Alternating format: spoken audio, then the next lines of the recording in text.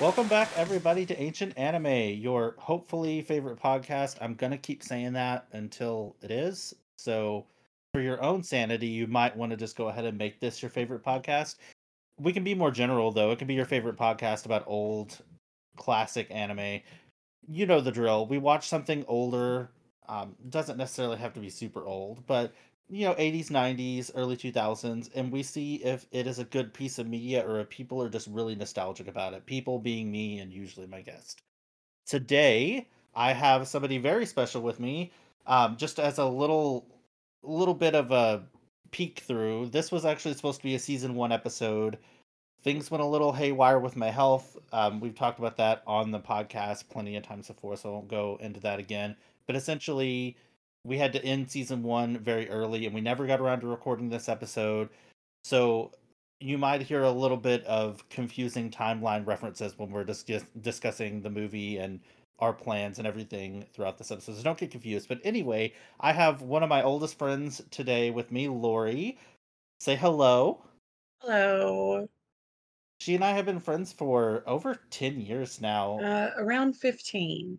Yeah, because it's bizarre because we lived very close together, but we Mhm. didn't become friends until I moved away, really. Like, we had met a couple of times and we knew who each other was, but we never became friends until I moved away. And then I moved back, and then I moved away again. Yeah. Complicated. Complicated. But basically, we've been friends forever. We play a lot of Xbox together. Mhm. It's been mostly Fortnite, but it started off with Gears of War. That was our big game, and then we Oh migrated god, to yeah. Overwatch. Gears of War was so There's much a fun. War, I miss Overwatch. I Now it's miss the Fortnite. whole We're going world. back to Overwatch soon, with Overwatch 2. So I'm looking forward to that. Mostly. I'm still very ragey when it comes to Overwatch. I don't know why I take it so seriously. It's stupid. So fun though. I It is just fun. And I am looking forward to playing Junker Queen and my new Orisa, even though they have just butchered her. yeah. I'm So also looking forward to Kikaro because she looks like Genji with healing powers. So that should be interesting. and this episode, by the time this episode's out, the game will already be out. We're actually recording this what, like, two The days first before. first week of October, Yeah, essentially. and, Uh, and unfortunately, because Halloween is coming up, this episode's going to be coming out a little bit later. So again, the timeline's a little bit wonky. We're still getting used to the bi-weekly format. Like, I still have that Forgot about that. intense urge to post stuff on Tuesdays, and it's like, wait, no, not only did we move to Monday, but it's every other Monday. So a lot of these episodes, that's kind of why I'm glad that this isn't like a news show, because some of these episodes have quite a delay before they get to go out, just because a combination of the bi-weekly format and the fact that we have holidays and I want to be timely with those as well. I Uh, like the biweekly format though. A lot of my favorite podcasts are biweekly, so you're not losing anything by going to biweekly. One that I listen to called Dungeons and Daddies. It's a D&D podcast. It's really good. Look it up if you haven't. Season 1 was amazing. Season 2 is getting there. Uh, it it's biweekly, and so it's the anticipation that I get from the biweekly that's good for me. So, it's so much less stress all around. I've said mhm. it a hundred times at least by now, both on the podcast and to my friends, but having a bi-weekly format makes it to where I can watch more stuff. And Mhm. I know that sounds kind of weird because I'm not putting out as many episodes, but we can watch longer form content, like 13 episode TV shows, 26 Mhm. episode TV shows, a series of movies. That's what I just did with Rika. I'm On so excited that you said TV shows because I'm hoping this will get spun off into doing the TV shows. Can we talk about what we're going to be talking about now? Oh, We're going to be talking about I one of wanted to my. give you some time to introduce yourself though, because I I said your know. name, but I will. I'll give some more background. But we're going to be talking about one of my favorite anime movies of all time, Ghost in the Shell. Not the cringy, creepy live action version, the original one from 1995. Probably one of the greatest science fiction movies ever made. Uh, well, at least animated ones. There's some science fiction movies that might top it as live action, but one of the greatest science fiction animes ever made. Uh, It's just So so iconic too. Like, I had never watched it. I'd always meant to watch it. There's a little bit of a convoluted story as to why I've never watched it, but it was always it inspires everything. Like, I feel like everything in the world of anime. this show is essentially Lori's backdoor into hopefully getting on here more so you can watch more things that I love. I I'm We've down been to watch friends for anything. 15 years and we do not watch the same stuff We really other than don't. Sailor Moon. Well, in Sailor Steven Moon we do. Universe. Steven Universe, you talked me into that though. So as far as my background in animation and anime, I'm I'm basically middle aged. I have been watching, if you technically count the old stuff that was shipped over, Transformers, stuff like that, I've watched all that when I was a kid.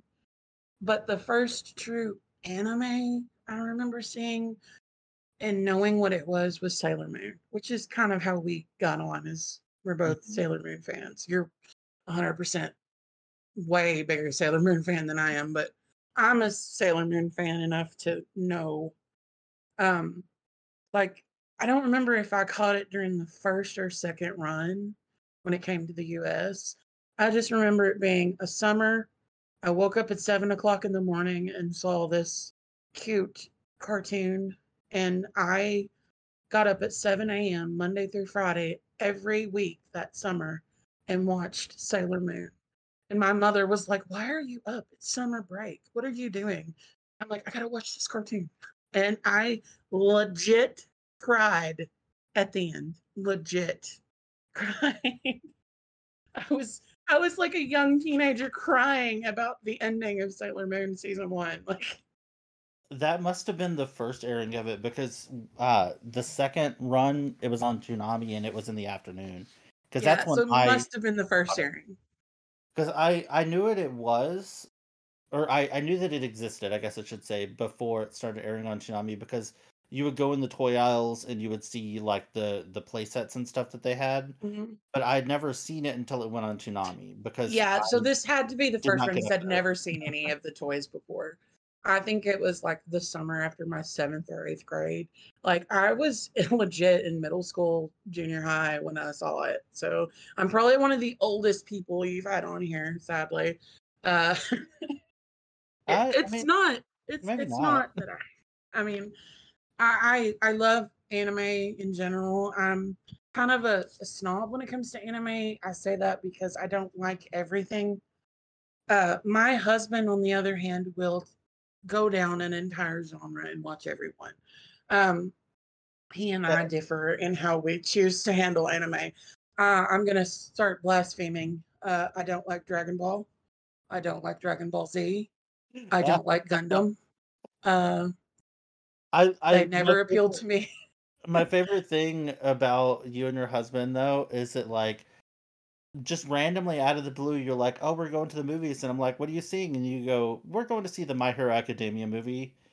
And I've I'm never seen an episode, but yeah, I've seen all the I movies. that's what I'm like. I'm like, "Have you watched the episodes?" You're like, "No, I'll figure it out. I'll catch I'll on figure it out. halfway through." The anime movies, when they're standalone, they always give you backstory. It's fine. I have seen all three of the ones that have come out in the US.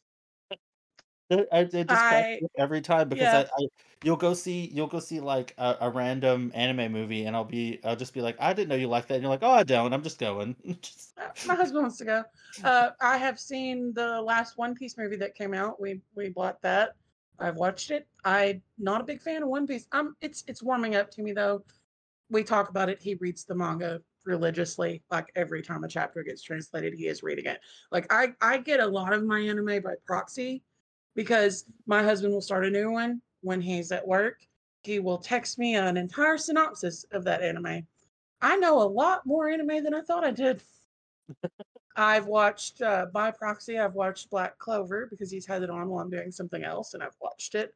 Uh, there's a couple others, uh, and he'll watch stuff on his phone or his computer while he's playing uh, Final Fantasy 14 on his computer while I'm playing Xbox, and so I've by proxy get in a lot of that stuff. no wonder you guys I needed the super fast internet. He's playing Final Fantasy, you're playing Fortnite, and he's streaming anime. Like, Yeah, yeah, or of King of course the you guys Hill. We need do a fast lot of King of the anime. Hill. Uh, but I I'm glad you've expanded to television shows because I'm super hoping that I can drag you into, after we get done with this, watching Ghost in the Shell standalone complex, which I believe is a great expansion into this world. Now, Uh, I have the movies. The mhm. movies are a retelling of the TV show or edited TV Yeah, show, is that right? the movies are kind of a lengthened retelling of some of the key plot points, like the Laughing Man. Mm, Um, and so, if you, I don't want to talk about the live action version, but there's scenes in the live action version that are taken from standalone complex. mm. Because I always think about the geisha, the robot geisha. She's not in this movie that No, not at everyone all. that we've seen. She's actually from standalone complex. I Um, When did Standalone Complex come out? Because another one of my I was in favorite college, so right, sometime after 2001. Uh, um, one of my so favorite movies has a robot geisha in it too, and I'm wondering who did it first because Cutie Honey the movie came out in 2004, and I'm almost positive that the geisha from that movie was an original to the movie and not part of the anime because I'd never seen her before. So I'd have to Google and see which ones come out first. I wonder who copied Um, who because that's a Maybe it was really when I was in high school. specific. That's I'm not sure, but it was close to 2000. I'm pretty sure I was watching it either when I was at the end of high school or when I was in the beginning of college. mhm. So I came to Ghost in the Shell mostly as an adult. I'd already seen other things. I'd seen Princess Mononoke. I've seen Sailor Moon. I'd seen at least one of the Sailor Moon movies. I don't remember which one. I've not seen them all. Like, I'm a fan of Sailor Moon, but I've not actually seen all of it because I'm older, and like you had talked about before in other episodes, because I do listen, uh, getting stuff in the early, late 90s, early 2000s was absolutely difficult. Yeah. You had no where we lived, you have no access. Internet was slow as shit. Like it's still where I live. Internet is slow as shit. I just got fast internet like 2 weeks ago where I can download something in a couple hours and actually play it instead of, 3 days. Uh, And it was companies back then weren't really keen on getting TV shows either as much no, because it's it longer was too much format. data. So It was we too had a much lot data. of the movies and we had a lot of the OVAs for stuff, but not necessarily Mhm, the TV shows. So like eh, not being able to consume all of the media makes sense for like 90s kids. mhm. Nowadays with Crunchyroll and some other streaming services, you have subtitles the next day, sometimes an hour later. Sometimes you've got a dub the same day. If we didn't have a subscription to Crunchyroll, I think my husband would die. Like I'm telling you, he picks a genre and just goes down the list. He loves isekais, and I'm just like, I'm not a fan. I'm glad Y you enjoy them, but I'm not a fan. Yeah, that's one of those trends right now that I'm ready for it to kind of He loves them. slowly He die down. absolutely loves them. So, And the ridiculously long names for shows too. oh yeah. Um, the novelty has run off for me. So I want to describe why I like Ghost in the Shell and why I have consciously demanded that you watch this movie, and it's taken me 15 years to get you to watch it. Uh, I am a huge fan of cyberpunk and modern fantasy. Anything that involves stuff that's, Star Trek, stuff like that, stuff that's new, stuff that could happen, but we don't have the technology to do it yet. I like the worlds where humans can become more than human, and I really feel like because the manga that this is based off is much older than the movie. I think late 80s. I have to look in my notes, but it's a world where I think it set the standard for the cyberpunk genre, and I think a lot of shows and video games have to try to live up to what Ghost said. Um, Cyberpunk 2077. Name of it? I've played it and I can't remember. Cyberpunk 2077 is probably a really good uh, amalgam of a lot of the ideas that Ghost in the Shell put into the ether. Mhm. Uh, the ghost and hacking humans and things. I'm also a really big fan of strong female leads, and Major Kusanagi is a great example of female protagonist. She's not over emotional. She's just happens to be a woman and she's doing her job. It's like I hated that Usagi was always crying. I always forget she's like 12, but I Yeah, the hated that whole every time cartoon. something would happen, she would cry. And I'm Well, just like, one of the nuances of Sailor Moon, because the character is supposed to grow up with you, so you're supposed to start watching it when you're her age and more right, relatable. And by the end of the right, show, in the last season, she's in high school and she's much more right. mature. Not to get too off topic, but there's like she just matures so incredibly much throughout the show. She's so goofy, but she's not a crybaby anymore. In the Mhm, last season, there's one scene that I love and I talk about it all the time. You've mhm. probably heard me talk about it because you do listen to the show, which I super And appreciate. I listen Um, to you when you speak but and don't tune you out. there's a scene in the final season where this girl gives Usagi a love letter and just Professor Love, and the typical reaction to that we see in the West and even in anime sometimes is the characters being like, "Oh, I don't like girls, ew, gross." But Usagi responds instead by saying, and I'm paraphrasing because it's been a bit since I've seen it, but she says, "I'm sorry, I'm in love with somebody else, but I would love to get to know you and be your friend." Mm, And she had just come so far, and that was pretty close to the end of the show, and I just feel like that was the moment in my mind when people talk about her whining. It's like the first episode comes to mind. She falls to her knees and cries in the the moment supersonic the wave. monster, yeah, the Yeah. moment the monster comes out, she just starts crying. Yeah, Yeah, but then you contrast that to the end of the show where she's really grown up and realized that she needs to take on the responsibility to save the future is really good. So she gets there, she gets to become that strong female yeah, lead, but the major just steps out of the gate being a badass. yeah, she does. But she's I noticed better. that she's actually characterized more like a male character than she is a female character. She gives off, I hate to generalize masculine and feminine, but if you look at the idea of masculine and feminine, she's treated like a male character would be in any way. She's always taken seriously. She's never sexualized, even though she's shown naked through, I think like 60% of the movie she's naked. Uh, and that's there's a plot point there. She has a kind of camouflage that is in the skin of her cybernetic body. Thermoactive camouflage, I believe it's called. She can turn invisible to the human eye or to most eyes. And so that's integrated into her. And so she just rips off her clothes and just runs around naked. But none of her compatriots, none of the people who work with her sexualize her. She is always the major, she's always given respect she deserves, and that's what I really enjoy about it. I'm I wouldn't classify myself as like a militant feminist, but I am very much a feminist. I am always like wanting to empower women, whether it be my trans sisters, my non-binary people who have feminine. It's Mhm. hard for me to describe. I'm middle aged. Give me a break. You know what I mean? I mean, just in general, the idea of someone who feels like they are a woman, I want to empower them. And that's like, I have this weird feminist vibe from when I was a child born in the 80s who grew up in the 90s. So, you know, but Well, it's just in funny life. that you mentioned trans and like trans women. Mm, Sometimes trans women have deeper voices because people are at very different stages of their transitioning.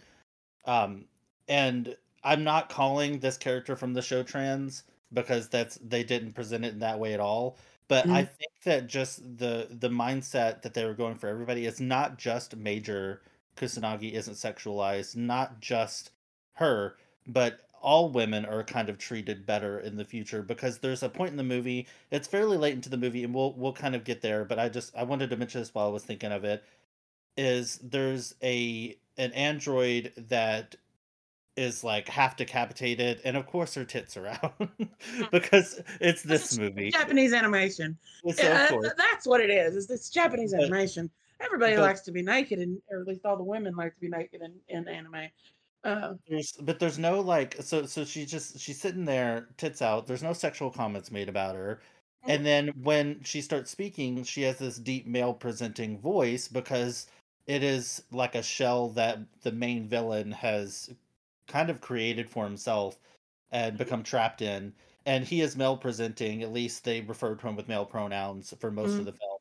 And nobody bats an eye at that either, because I feel like the what they're trying to present in this movie is that people have kind of moved past a lot of the base human, because the world that this is set in, a lot of humans have augmentation, some people to the point to where they're not even considered human mhm. anymore. Like Well, and up that picks up a thing that I noticed in the actual standalone complex animation.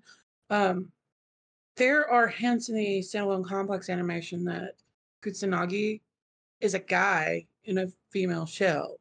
She neither confirms nor denies this. I think she likes to let people believe that maybe she was a guy. How do you know? She's in a female body. You better listen to what the hell she says. and she Uh, uses she her, so it doesn't matter. yeah, yeah. So there. I can't remember what episode. I've watched all of Standalone Complex. I thoroughly enjoyed it. I've watched it several times. So I may be misremembering it, but I do remember a part where her and Bateau, which is basically her right hand man, her lieutenant, Bateau infers that maybe she's not female to one of their subordinates. I think is a joke.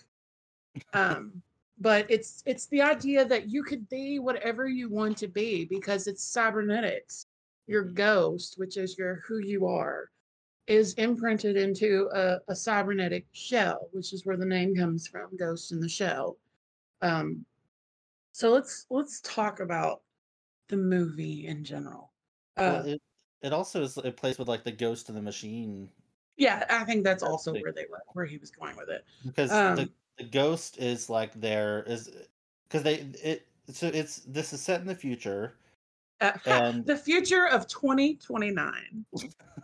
so I far looked it up. away, unbelievably The far away. future of okay. Now let me remind you, this was written in a manga that was released from 1989 to 1990.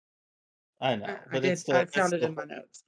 Uh, it's like Back to the Future, 30 years later, 2015. Um, yeah, so this is the future of 2029. That is where we are right now. Um, it honestly, I some of it is very similar to now, even though it's not to the extent. Um, and like I said, standalone complex hits on some of this stuff hard, and it's great. You can be whoever you want to be because you are you, but it's your shell, your outward appearance that gives you what everyone else thinks. Hmm. Same with online now.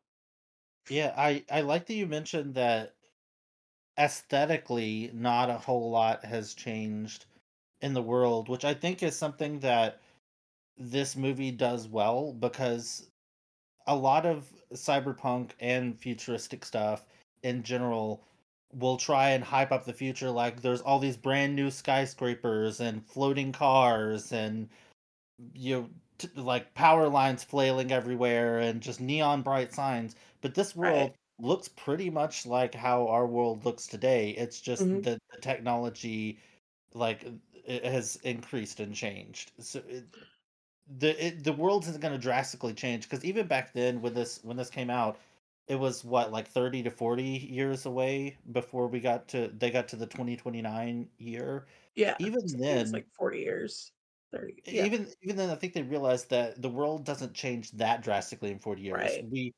I mean, it's comical to look back at like an iPhone 3 with my iPhone 12 or 13, whatever one I have now, and see how different they are. But they're still essentially the same thing. Like the aesthetics for the most part haven't changed all that much. It's just what it can do has changed. And I You think notice there that's what I really like about this world. there weren't a lot of flying cars or anything like that. It was No. all the cars had tires, but they were self-driving cars. Yeah, Notice that.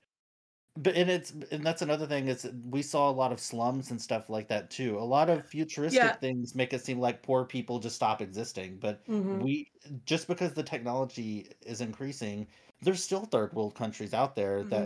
that look nothing like if you were to go to like New York City or something like that Mhm. today. That are So this is supposed to be set in Japan. The creator, I believe, what is his name? His name is Masamune Shiro, I guess is how you pronounce it. He based the area of where they are. I think it maybe where they're stationed is Tokyo. Um, it's supposed to be based on Hong Kong and how it looked. There's a a slum there that was just a walled city of like just Mhm. corridors and things. And they based the look of where they are on that. So it's kind of meant to represent a little bit of everywhere because they also talk to Americans. There's an American scientist who is voiced by what's his name? The guy from Breaking Bad who's in Power Rangers. So there's link there. What's his name? I'm really bad with actors. Bryan Cranston I think so. voices the scientist that comes from America with the giant, weird, wiry fingers. Oh yeah, I forgot about. Yeah, that's Bryan Cranston. I Oh saw that wow. pop up because I was watching it on Amazon Video because that's where I got it. Yeah, the city you Um, were thinking of is Kowloon. I've seen Kowloon. a few documentaries on Yeah, that, like I have because seen one too. it was the most like densely populated place on the Mhm. planet. People were So, just so building on top of each other. yeah. So the background of this story is set in a city built like that. I've seen a really good documentary on it. It was interesting. Lots of neat pictures. Um, Yeah, it was it was something. yeah. I think it's a museum now. I think they've trashed a bunch of it, torn it down. Yeah, they But there's evicted still a everybody. section that's a museum. I think I remember reading that. So this movie, I just want to kind of set up the setting so we can get because I've listened to you guys before and I get totally lost and don't know what you're talking about. So I want to summarize the movie just so people aren't going, what are they talking about? This movie was released in 1996. Uh, it didn't actually come to the United States until 98. So that's probably when I saw it was 98, 2000. The interesting one of the interesting about things about it is it uses cell animation and CG animation, and I love that. Traditional cell animation is one of my favorite. It's like almost a lost art anymore since Disney stopped making movies with traditional animation. Um, I love old cartoons like that. And another thing that I should not mention is that it was originally considered a huge failure. It failed completely, and it only got to the status it is now because of VHS. Mhm. Um, and then so this is said, like we said before, in 2029 in Japan. It is based around an elite squad called Section 9 who go down this rabbit hole of trying to follow something called the Puppet Master, an elite entity who is hacking into things and committing terrorist acts and doing something called ghost hacking, rewriting civilian memories to the point where they cannot be recovered. So now, in the far future, where you can live inside a computer brain, if you get your brain hacked, you lose all your memories, and they can't fix it. Yeah, that was It's I think that was my that's favorite part scary. of the movie because That's scary. they have a very explicit part of the movie where Mm, that happens with mhm, the trash man, mhm, and basically he thinks that he has a wife and kids, and they got divorced, and he's trying to get back, or his wife left him, and he's trying to get back with his wife so that he can be near his kid again. mhm. And there's this awkward moment where he's trying to show his coworker a photo of her, but the coworker doesn't want to look at it. Like he's just over his bullcrap because he's causing them to be late on their route because Yeah, because he's he's hacking. hacking. He's using phones along their garbage route to hack. And what he thinks he's doing is just hacking into his wife's brain to figure out what's Right. going on. He's actually hacking into the interpreter for I can't remember who he is, a very important government official who's doing some kind of talks with a country that's been made up. The country that they talk about is not even real; it's just been made up. Um, so there's this background of there's a country that's that's had this. revolution and a new regime change. And the leader of the old regime has come in to seek asylum from Japan. And the delegates from, I think that's Section 3, or no, it wasn't Section 3. It was the Foreign Section Affairs 6, Office. I It was think. Foreign Affairs Office. The main offices that they have is the Foreign Affairs guy, the Section 6, which is the guy that Aramaki's always talking to. He's the leader of Section 6. And then Section 9, which Aramaki is the head of Section 9. Section 9 is the elite squad of badass cybernetic folks. And they kind of operate outside of the law almost Yeah. because they're the ones that get called in when these diplomatic community people need to go. And a Yeah. lot of the time they don't care how they go, Yeah. meaning dead or alive. I didn't realize when I watched until I watched again today that she just outright murdered that man. And I was like, Yeah. holy shit, that was who they were trying to capture. And she just outright shot him, murdered him. And there's several scenes in this movie that are referenced in other movies. Not talking about the live action one. I'm talking about other real movies. Uh, James Cameron likes to say that Avatar was inspired by Ghost in the Shell in general. There are several scenes in The Matrix that are literal shot for shot remakes of Ghost in the Shell. I can I name two of them. I think that Ghost in the Shell the mangas came out around the same time, but I think specifically some of the animations because they don't overuse it like Fist of the North Star does, but Ghost in the Mhm. Shell does have some very gruesome deaths.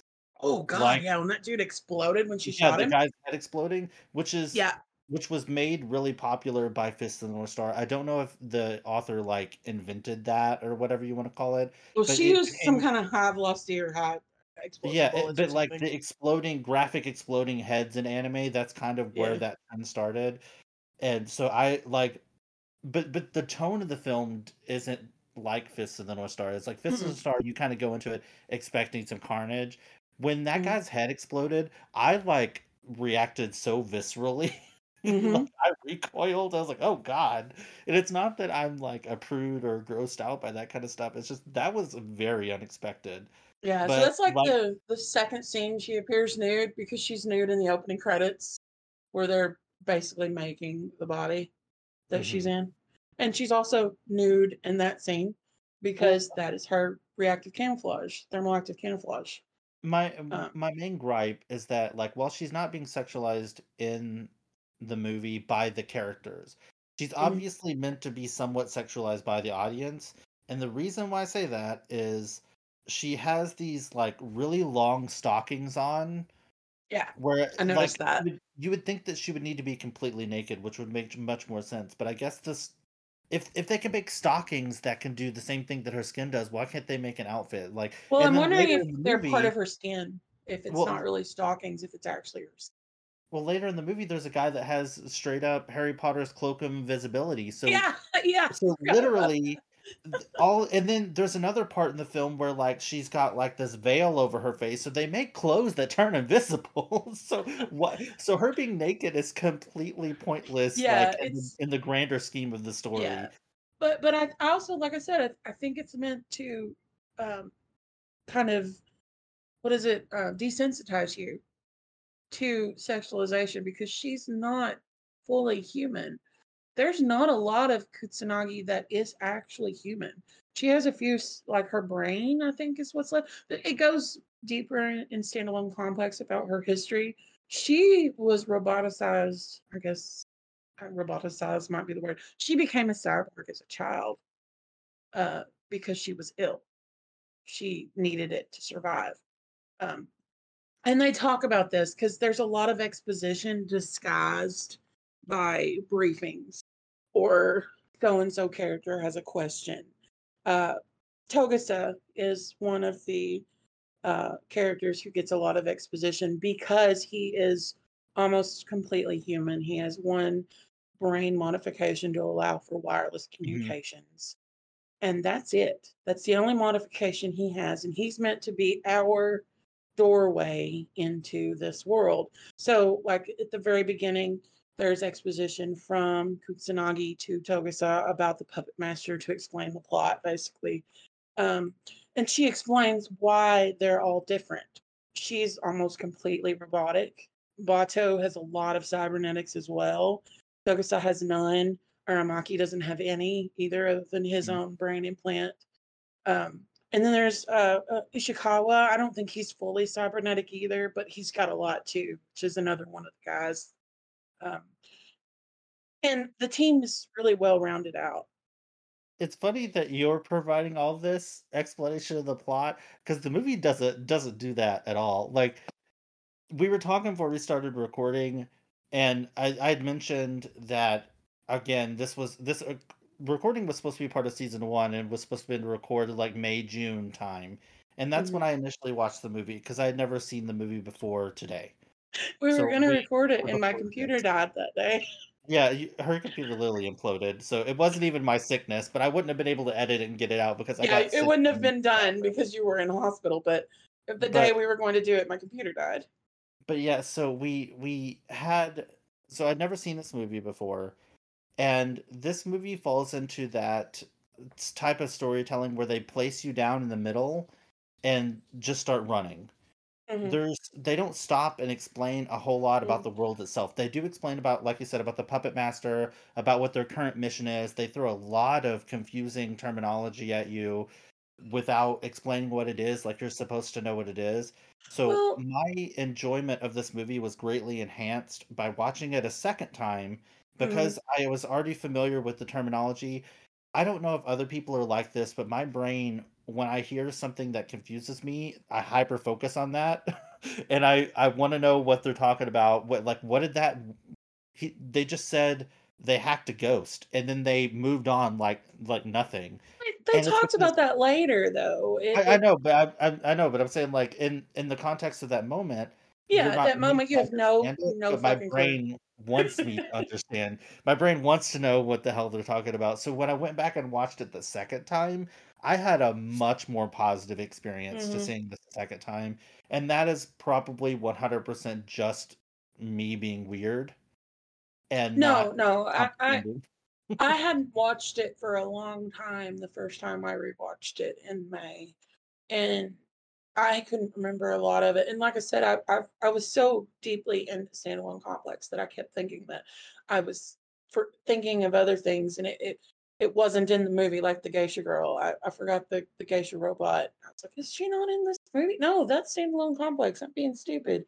Um, and so my first time rewatching this, I hadn't remembered a lot of it, but the second time rewatching it, like I started rewatching it again Friday and today, and just it came back, and it is much more enjoyable when you watch it again because you know who these people are, and it gives you the ability to focus on other more important things because you're not going, what are they Yeah, talking? there's a lot of back and forth. Mm. There Um, is a lot of exposition in this movie. There is as a writer, one of the things I do I write for fun, and there people are just like, "Well, you need to show, not tell." This movie tells a But lot. the thing is that, like, it doesn't tell you things that you want to know. It tells you like, there's this extensive backstory into one of the diplomats that ends up not being important almost in any way, like, at all, Yeah, and yeah, then he dies. yeah, yeah. The one about the guy who's coming over and wants asylum. Yeah, they spend so much Yeah. time talking about his motives and his backstory, and meanwhile, I'm over here, like, Googling what is a ghost. That'll get you some interesting Google It results. yielded very unsuccessful results. I should narrow my search results a little bit Well, more. if you come from it from the point of view that Togusa, the human man, the human guy, is who you're supposed to be because he's new to the squad. He's not altered like Kusanagi or Bato. Um, he carries a 6 shooter revolver, and they make fun of him for that. But he loves his revolver. He doesn't want one of those super automatic weapons like they've got. He feels comfortable with it and he sticks with it. I mean, he's fully human. He doesn't have cybernetic enhancements to let him shoot faster and better or whatever. Um, I just so I wish that I could put into words what I'm trying to say because I 100% agree with you because I love studying writing and different writing styles and different ways because one of my favorite anime of all time is Slayers, and Slayers has this really rich world that they built up, and they do sort of the same thing where they just kind of set you down in the world, and they give you the expert in the room, Lena, who is kind of like Kusanagi, and then they give you Gowry, who's kind of like Mister I don't like automatic weapons. But the Okay, so difference is, yeah, I'm bad with names, but the I difference know. is that I feel like in Slayers they're explaining to you pertinent things because Gallery is so stupid. Like the Clare Bible is like this big compilation of black magic spells. A lot of them are forbidden. It's been lost to time. Some people don't even think it's real.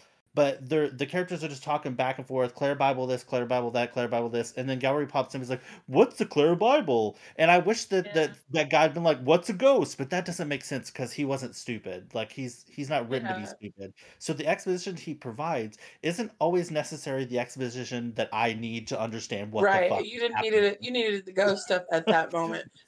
Well, I The think it's meant to leave you going, what? Because when they get on the boat, when they're diving, when she goes diving, because apparently a cyborg likes to go diving in the ocean in her Mhm. spare time, which Bato is just like, why? If your floaties don't work, you die. She even asked her that.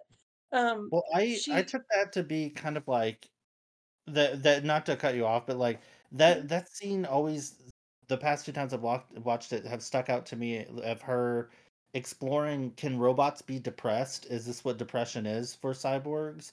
Because she still technically has a human She has soul, a human ghost. brain.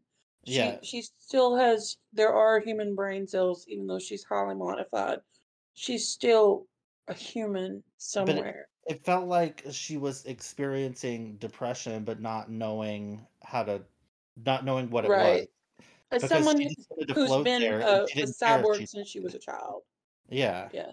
So that would I thought that was really interesting, but again, not knowing that she's been a cyborg since she's a child didn't make sense Yeah. that she wouldn't understand what depression is, but having that like, I feel like the more you watch of the show, going back, it makes more sense. Like, Yeah. the creators of this had this massive universe that they created and only had an hour and a half to show you it.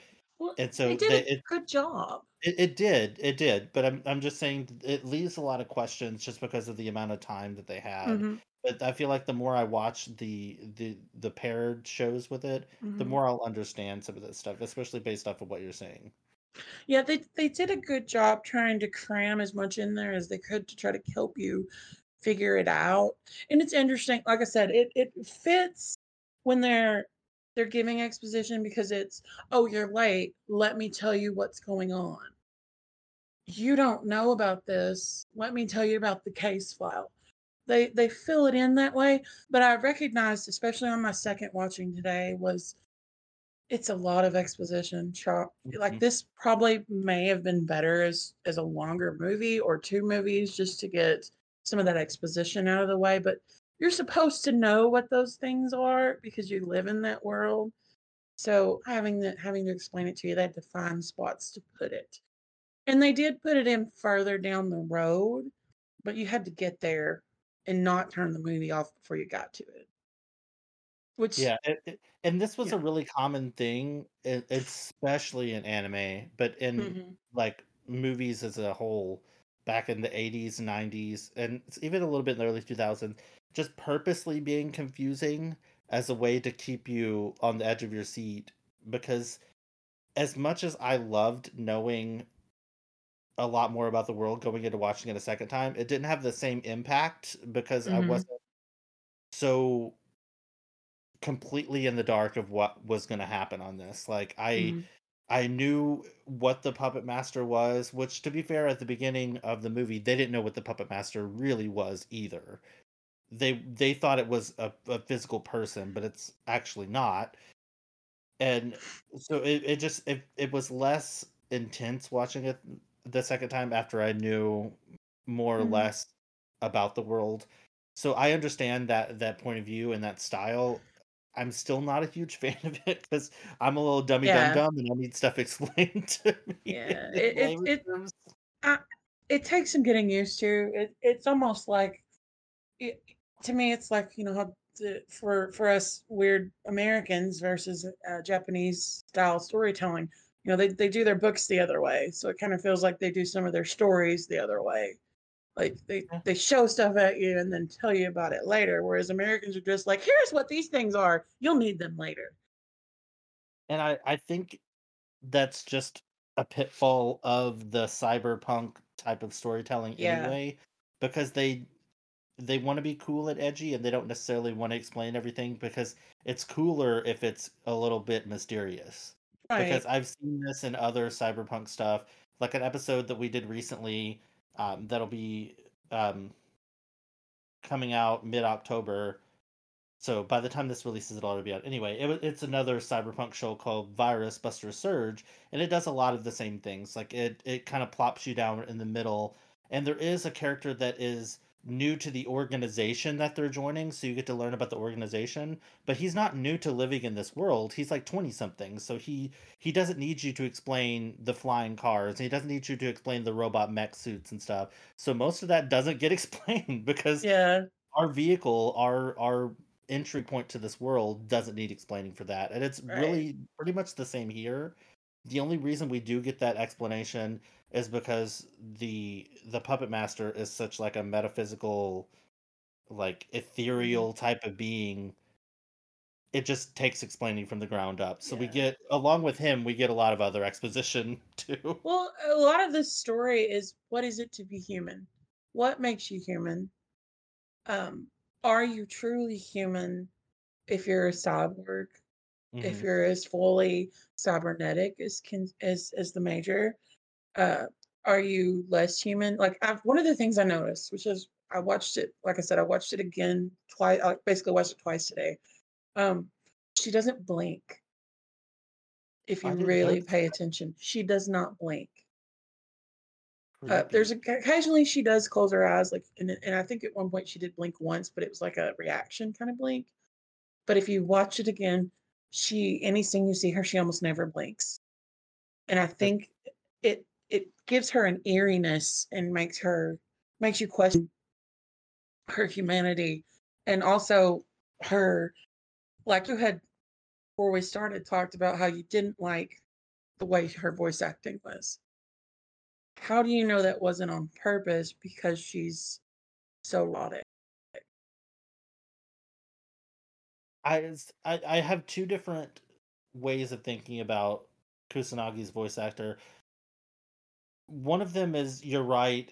It might have just been her trying to be this voice actress, and I should probably look up their names. But this English voice actress, because I Their watched the names. dub, trying to Yeah, we be. both watched the dub. I've tried to watch it in Japanese. I actually prefer the English voice acting to the Japanese, which is not something I do. I actually prefer subs. Which I is watch another everything that dub. elitist. I'm kind of I just there's certain shows I prefer the subs. This is one that I actually prefer the dub. I've only Anyway, watched so one show that I can think of to where I stopped watching the dub and turned the subtitles on. Like, mm, it is mostly because of my, I call it ADD, never been formally diagnosed, so I'm one of those people. But like I have such an attention problem with staring at a screen for too long. mhm, So with the dub, I feel like in my brain I can look away from the TV more often, even though that defeats the purpose of watching a show. mhm, With it being in my native language, I don't have to be staring at the screen at all times anticipating somebody about to talk. I can mm. look away. That's always not the most beneficial way to watch something. You can easily miss details if you do that. But I don't think people are meant to stare at a screen for an hour and a half at a time. Like people are just gonna instinctively look away. This is how I've gotten my anime by proxy. Is the whole my husband only watches dubs, and he does it while he's playing Final Fantasy. So that's basically the same. Yeah, it just helps me that way. But I, going back to what I was saying though, I there's two different things that I can think of with her voice. number one is that she was trying to be robotic and kind of emotionless, and that is her character. So yes, that makes sense. Number two, the other voice actors weren't good either, so maybe they just weren't. Oh, I Maybe can't they just stand it. I love Bato. He is one of my favorite characters, Bato. I love Um, him so much, but it's just because obviously he's a large older man. So Large man with weird eyes and white hair. I love Love his it. eyes. I love him I so was much. just really glad from what little bit I watched of the live action one that they did make him have those weird eyes and everything. So, um, But but her, it's but to the point though, like her voice acting. As soon as I saw manga entertainment pop up on the screen, I knew that this wasn't going to be the best voices of all time. Manga entertainment I did kind of has a bad I didn't know reputation. that. Yeah, they don't have the best reputation. They didn't have the best talent pool to begin with, but there's a lot of that goes into voice acting, so I don't ever like to say this voice actor is bad. It could What be a was mis. that? Oh, Is that now or 95? Because remember this back was in the made in time. 95. Okay, because if I you're don't think. talking about now, I probably agree with you. But if this was this may have been the only place on the block in '95. That and Funimation. I think ADV was starting around that time, and And then 95 was a small basket of animation for studios for anime. they had the company that did a bunch of the early Ghibli dubs too, but Oh, this I was a gotta little give bit it up far removed from the. because I had seen Mononoke before I'd seen this. So What was the name of that dubbing company? I can't remember, but I don't know.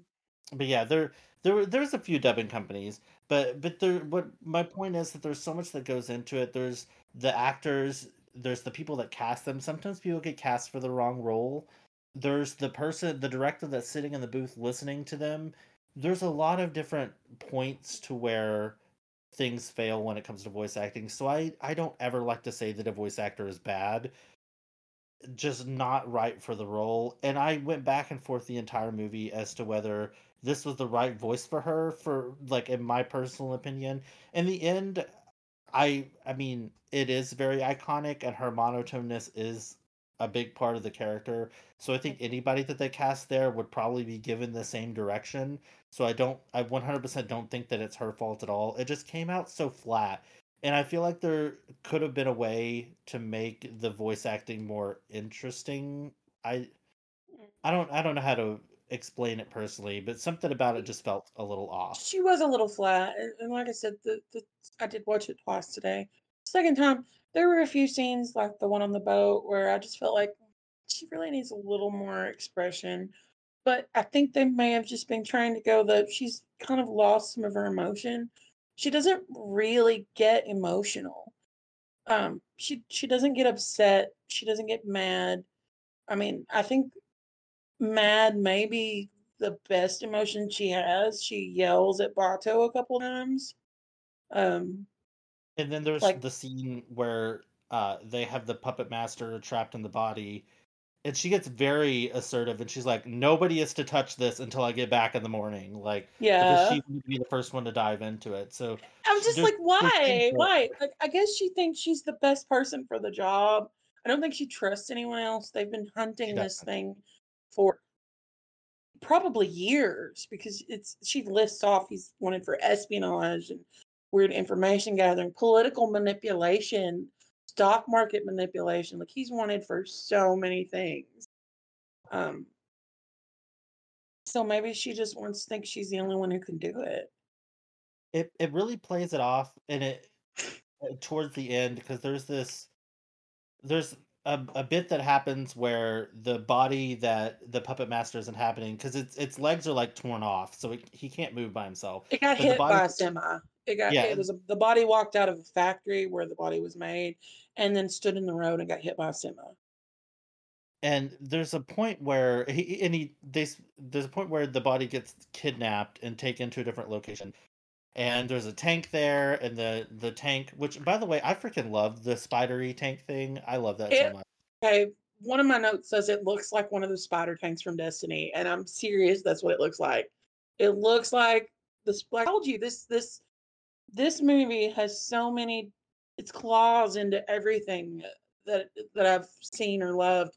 The spider tank, I swear, if I don't you've not played Destiny, but No. anybody who's played it and knows what the spider tanks are from the Fallen, it looks like one of those. I thought it gave me, like, Metal Gear vibes. Yeah, it But does have kind of a Metal Gear vibe too, yeah. yeah, that's the vibe, and these are all things that came after it, so obviously Mhm. were probably inspired by this movie. Well, Um, so fighting the spider tank, I wanna say that if you in the Matrix, the scene where they pull Neo out of the back tank, like the machine grabs him, that is shot for shot remade in the Matrix from the scene where the spider tank picks up Kusanagi. oh, I didn't know that. Yes, It's been a long time since I've watched The Matrix. The Wachowskis talk about that. I've watched a behind the scenes on the Matrix years ago because I love the Matrix, love it. I just watched the the the fourth movie, and while it wasn't amazing, it was good. It was Mhm. Matrixy. It was better than the third movie. Let's put it that way.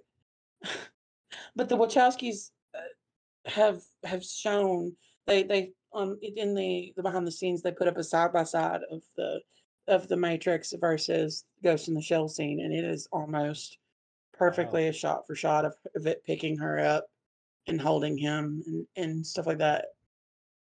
But my where I was getting with that, sorry, where I was getting with Sorry, that I is everyone needs to know this because it feels important to me. it is important.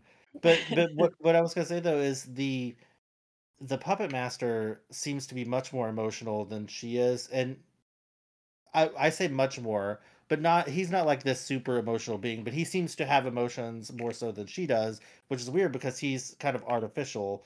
But Mhm, when they merge together, or it implies that they've merged together, in some form or fashion, at the end of the movie, she seems to be much more lively because, mhm. spoiler alert, she doesn't die. I mean, there's like a ton of additional content, so I'm assuming that you knew that she wasn't going to die. But they he has to like rebody her into the body of a young girl, and she does seem to have like the voice acting seems a little bit different. So it makes me feel like she was given the direction to be really Be dry more and human at yeah, the end. and then at the end, now that she's like two beings sort of in one body, she's a little bit more expressive. It's implied that she became her own offspring essentially, which this gave me when I watched it in May, because my notes are from May, this gave me Steven Universe vibes.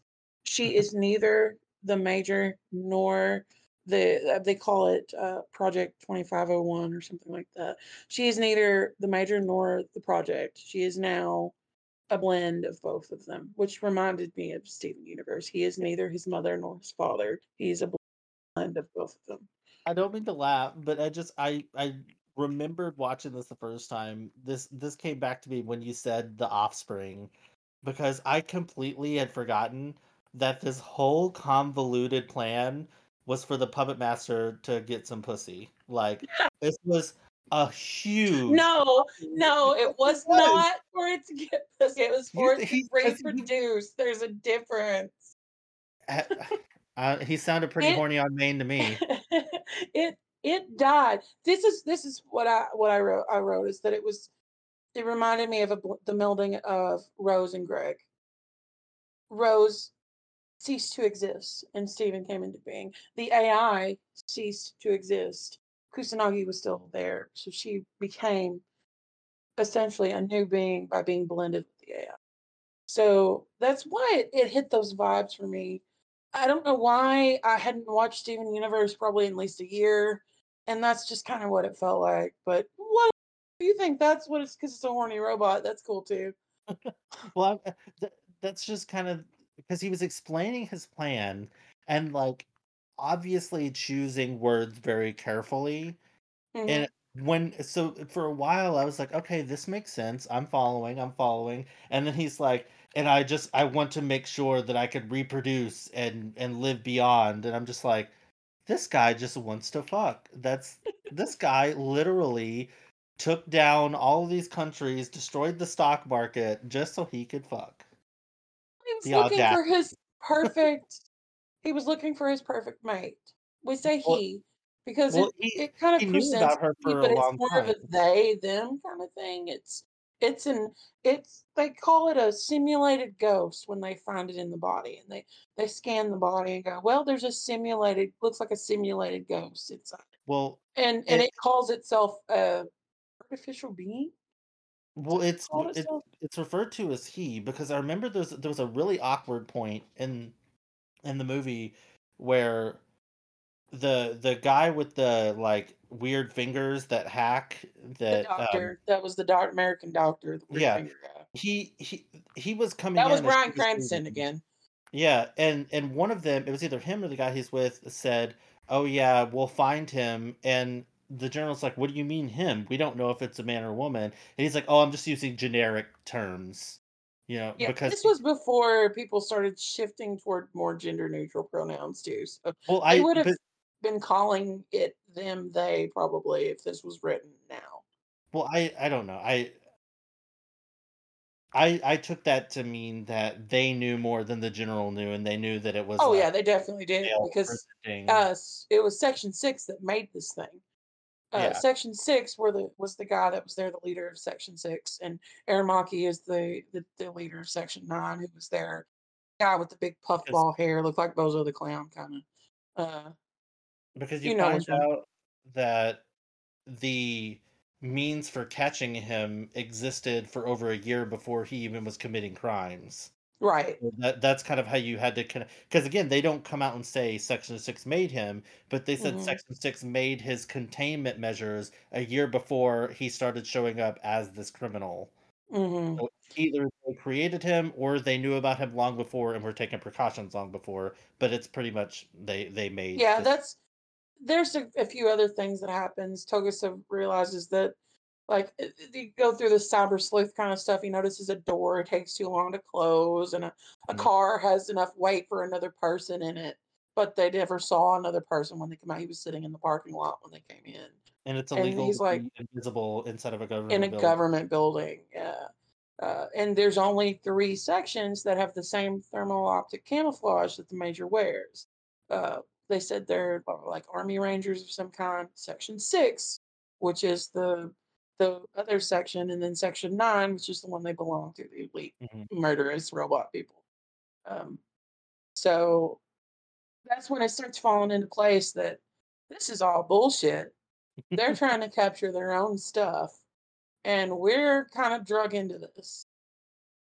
Um, Well, they got drugged into it, but, like so what I wanna know is because it again, the Section 6 creating the Puppet Master program, whatever numbers they assign to it, is they created this thing, and he's been seeking out Kusanagi to reproduce with Kusanagi to kind of, like, ensure that he continues to live forever or whatever. Was that something that they because the puppet master even says, "I've known about you for far longer than you've known about me." So did they create him with the intention of him being compatible with Kusanagi? That's the no, part that I he's a program they created for subterfuge and data collection. Is what he said. He gives a rundown to her of what oh, he okay. is. I didn't He understand was that. he was created to scour the internet for data, and as he scoured the net and went into hacking these other things, he became aware of himself. He became self-aware, which we define uh, people being a person as being self-aware, and that's where the question of can an AI ask for for asylum? Can an Yeah. AI truly be alive? Is it alive? And so 2501 says since our definition of being alive is that it has to be able to reproduce.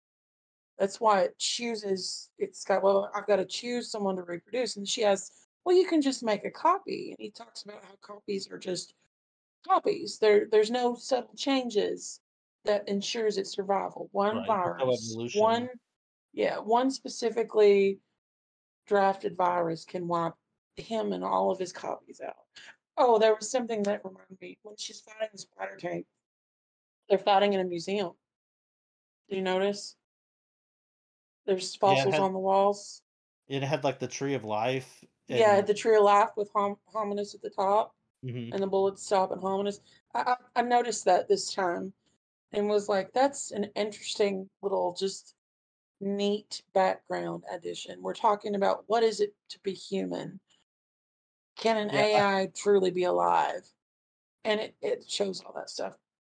I really, really like that fight with the Yeah, oh tank. yeah, that's a good fucking It fight. reminds me so much of those, like, God of War type of games. I don't know what you would Yeah, call them because they're not really open world, but they're like platformy fighting games where arena world kind of stuff, yeah, where you where get it to, like, the can, last boss and, like, each time you shoot it or attack it, you do, like, such a negligible amount of damage to it that yeah, you have yeah, to yeah, avoid all of its, like, massive one-hit KO attacks and stuff. Because she yeah. was I mean, they warned her before she went in that she did not have enough, like, ammunition or good enough weapons to destroy that Mhm, tank. She knew this was a losing battle, mhm. basically, when she went in, but she was, like, so determined and not gonna stop. Yeah, she just could not stop, Very and she compulsive. just destroys her own body to try to take that fucking tank down. And in the end, it's fucking Bato with a giant missile launcher that just goes bam. I love It that was though. I love great. it so much.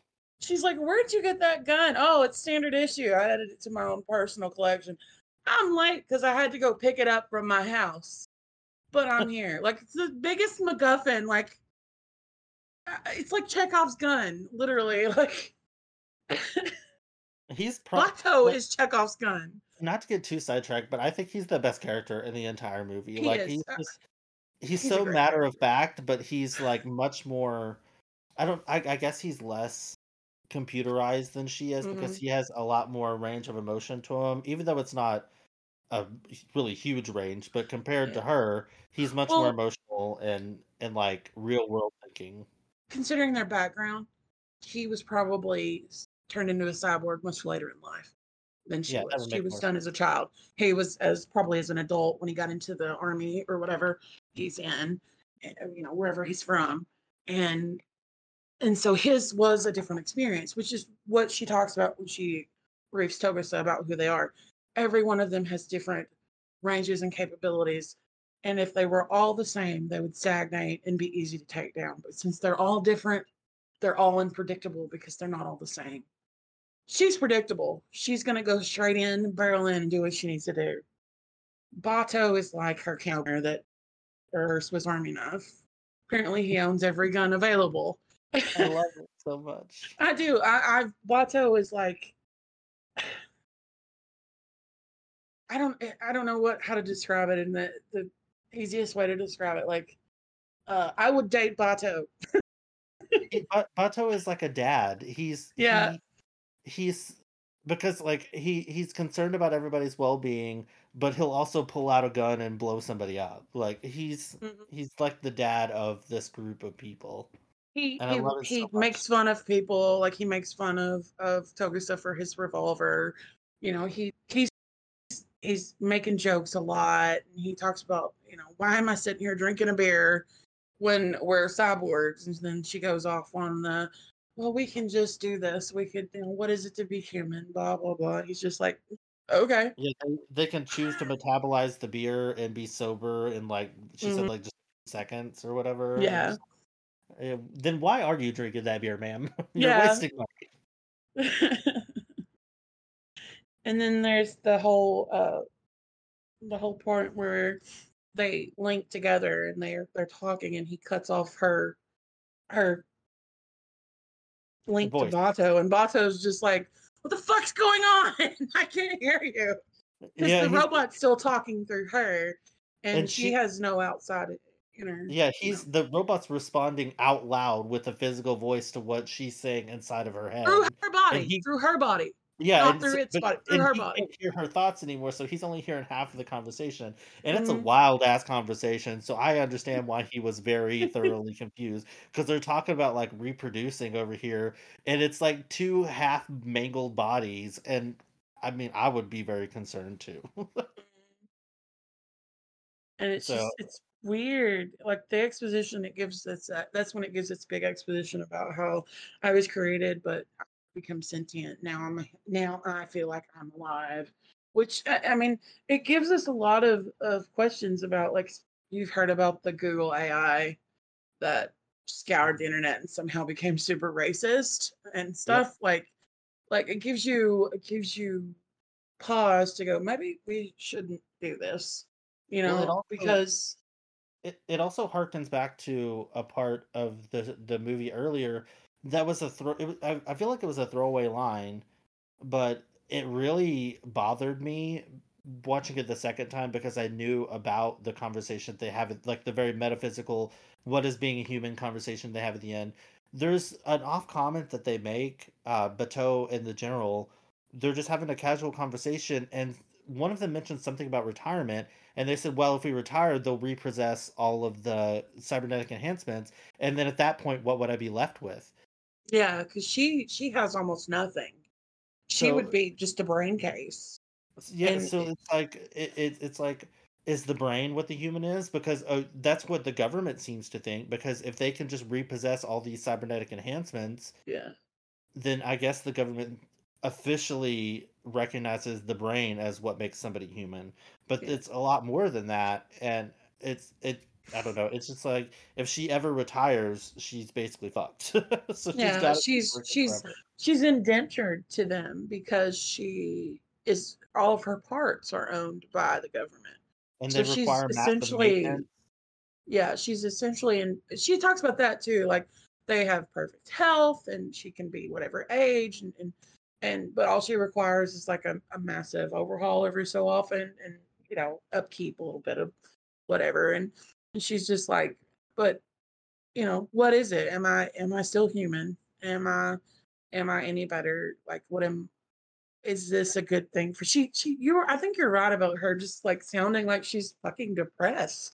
She feels like she's just done. That's what I took We away have from no it. explanation about how long she's been doing That's exactly what I took away from it, especially when you said that she was turned into a robot as a small child, which probably dampened her ability to feel genuine human emotions. I would assume. I mean, I'm not going to say that as a fact, but I assume that did.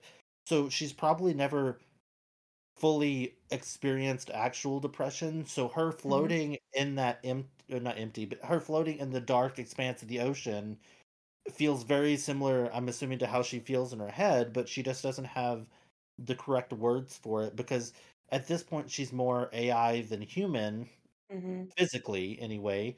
So can robots understand depression? Mhm. Well, she talks about how she uh what is it she says she talks about how she thinks that she's someone else, feels like she's someone else when she's coming up, and she has hope when she's coming up to the surface. Like her, I guess maybe like her life would be different once she surfaces. Like Like being I've born. had those feelings of, man, maybe if I wake up tomorrow, my life will just be a little bit different.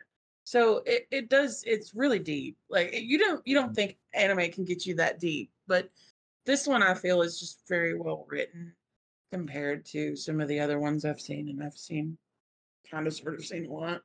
Um, it and I am extremely nostalgic about this one because this one is just it hits a lot of good spots for me as far as cyberpunk and fantasy and robots and future and so I'm really rose colored for a lot of this. I'm trying not to be, but I can't help.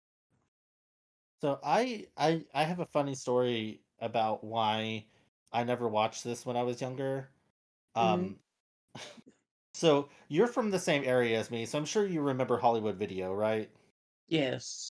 So Hollywood Video had this on VHS. They had a section in the back that was called Hmm. special interest, and it was anime because there wasn't really a widespread word for it, at least in mainstream culture back in the late 90s and early 2000s for anime. You had to be into anime to know it was called that, I guess is what I'm trying to say. Yeah. So I would go and rent tapes from there, and I would always see Ghost in the Shell. The cover of Ghost in the Shell, at least the VHS copy that they have, she was naked on the cover of it. It was kind of from a back angle to where you really couldn't see her breasts or anything, but she's very clearly Yeah, naked. it was a little And so, hentai. so anytime I would take that, like, because I would read the back of it and it would sound interesting, even as a little kid, which I don't think I would have understood nearly as No, much as this I is watched it. this is a little But deep for your for when you were a yeah, kid. because I was probably like 9 or 10, 9, 10, Yeah, it's 11 still a little that deep for age. 9 and So 10. I This is probably something you watch as a teenager. but I can't tell you how many times I would take this VHS tape to my parents, and they would look at the cover and be like, "No." Because God, if my parents didn't want a gay kid, they did all the wrong things because they kept me from boobs at every turn. I I got know, it's weird, banned isn't from it? Sailor Moon for it. I got banned from Ghost in the Shell for it. I got banned from Sorcerer Hunters because of it. And it's like, if you would have let me like tits when I was young, maybe I would. No, I'm just kidding. That is not how that works. But still, it's one Well, of those things but that still, pops into my head. they would have made you appreciate tits a little more, you know? Oh I god, it just mean, oh, I got oh, banned yeah, from it's fucked up. Dark Stalkers because of that. Like What the fuck, anytime man? my parents saw tits, they were like, Look, "No, the ma'am." the anime boom started when I was in high school for most people. And so it was, and late night Toonami is where it really got me. The 9, 10 o'clock our time Mhm. Toonami. That's where I watched a lot of stuff. Ghost in the Shell, Complex, Pinner Robin, which I'm going to drag you into which Hunter Robin I can kicking and screaming. I love Witch Hunter Robin. We've Oh, talked about this good. before. Oh, good. Then we'll have to We watch it. Yeah, I've Uh, never sat down and watched the whole show because I did catch it on, Adult Swim or Toonami, whatever was the we're anime gonna block have at to the time. do it It anyway. was So, I liked it. I got these deep ones because I was getting them as a teenager, whereas you're 5 years younger than me, 8 years younger than me. Somewhere around there. Yeah, you're younger than my husband, right? I think Okay, it yeah. doesn't matter. We're m You're he nearly a doesn't matter decade younger than me, I will say. Um, which is strange that friends. I don't know 'cause how I'm we 3 did years this, younger but we than your did. brother. Yeah, yeah, yeah. It's almost a decade. It's 'Cause not quite. I was a freshman in college when he was either a junior or senior, so I'm either 2 or 3 years younger than your brother. Yeah, and you met me when I was playing Den Mother to the GSA. Yep. Yeah, because I was buying We all the decorations and helping set everything up. Because Fun that fact, the was first time I met Lori, and for a long time afterwards, because she used that picture forever, she the had purple purple hair. hair. Yeah, the purple wig I got from my mom for Halloween 'cause I was basically a punk rock, musician, I guess. So I had funky ass makeup and shit too. Yeah, Mhm. because I had this nice looking fucking, like, leather jacket that I was wearing and shit. Because it was October, it's cold, and I bought all the took up all the decorations for GSA's, Halloween party, and I met a bunch of people that I still have contact with through that, and it wasn't I was already at college at the time, I just was trying to support my brother, who at the time had finally come out, was living his Mhm. best life. So, it was me being supportive sister, and that's how I met you, so Yeah, but I'm just like we a didn't really talk until I moved to St. Louis, which is so weird. well, we didn't talk until my brother told you that I played Xbox, and then we started playing Gears of War, and that's how everything got started. We started shooting locusts together, Mhm. Those were and the through days. you and playing Gears of War is how I met my other set of friends, and I have this close friend group of folks who we all play Xbox together, and none of us live anywhere close together. Well, I live close to one of them, or 2 of them, but, just life is busy, so we Yeah, don't see 'em a lot. yeah. I mean, the one of them's got a kid no or 2 kids? 2 kids, two 2 kids kids, two now. girls. And the other Yes, two one, girls. didn't he just get married? So, like, everybody's just kind of doing their own thing, And then so our other friends just got married, and they all came to my wedding, which you didn't get to come to, sadly. You were going to be my best man. that was My poor. not my best man, my male of honor. But you were poor. I'm It's sorry. fine. I don't blame you. It kinda happened in reverse when I got married. Yeah. When I'm you living got far married, from I wore because I had just gotten married. it. But yeah, the anime back in the day was just to not to awkwardly segue back to the topic, but anime back in the day Like, what were was we talking very about other than our life? it was a very different world. And I know that sounds super cliche to say, but we touched on it lightly towards the beginning. But the releases were so sporadic, and Mhm. these were the days where you would rent a VHS tape. Well, I say you, me specifically. I was this kind of person. I would rent a VHS Yeah, tape, and it would have 3 episodes of a show, and I would yeah. watch those 3 episodes like 5 or 6 times before I had to return the VHS tape. Or I would buy a VHS tape that only had a couple episodes on it. So I feel like things stuck with me so much more because we had so much less. But Mhm. I think that no matter when this movie came out, because of how iconic and like intense it is, I don't think it would have fallen prey to some of the other shows that I've watched doing this podcast that I remember very fondly. Looking at you, Tekken, and then turned out to be hot I garbage. just heard Tekken. Tekken was hot It was garbage, what y'all talking about. Uh, it was so hard. I think this hit differently for me, mostly because I was older. And as a teenager, what makes me me is an important question when you're a teenager. So, what made me me? What am I? Who am I? That was something that Kusanagi was asking is what makes me me? Who am I?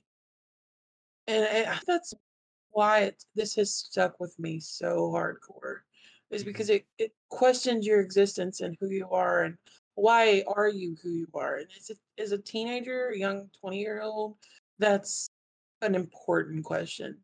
It's a really important question.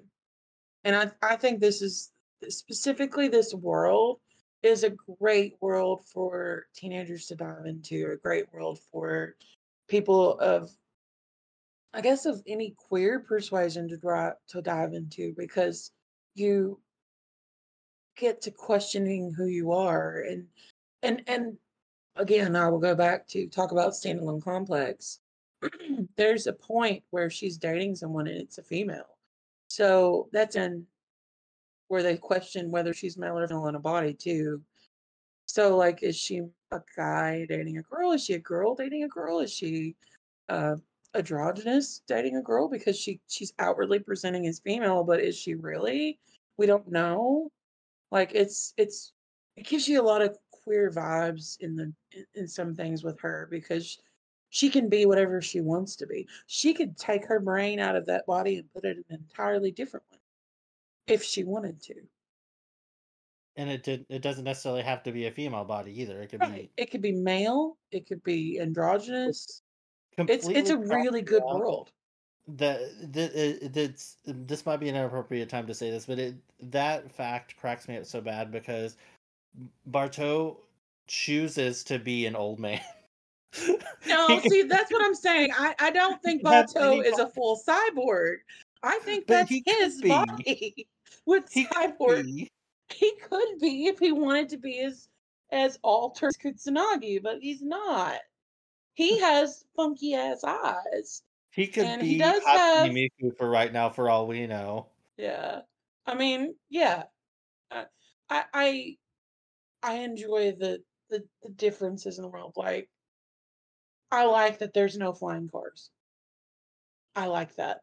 I like that it's packed and full of trash and graffiti, and it's more like what we see in our own world today, just a little more future.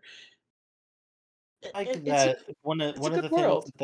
that they really lightly touched on. I say I like it. It's awful, but I like Mhm, that this is part of the world building. Is there's that poverty line divide too. Like a lot of the more poor people were just straight up humans because they can't afford the enhancements. mhm, It's not like mhm. everybody just magically became cyborgs in the year 2025 or whatever. Right, No, like you have to have money to have it. So like the garbage guys have a couple of little things, but they're nowhere near as much as like when you see some of the other people, like the military people or the more wealthy people that have more cybernetic enhancements. And right.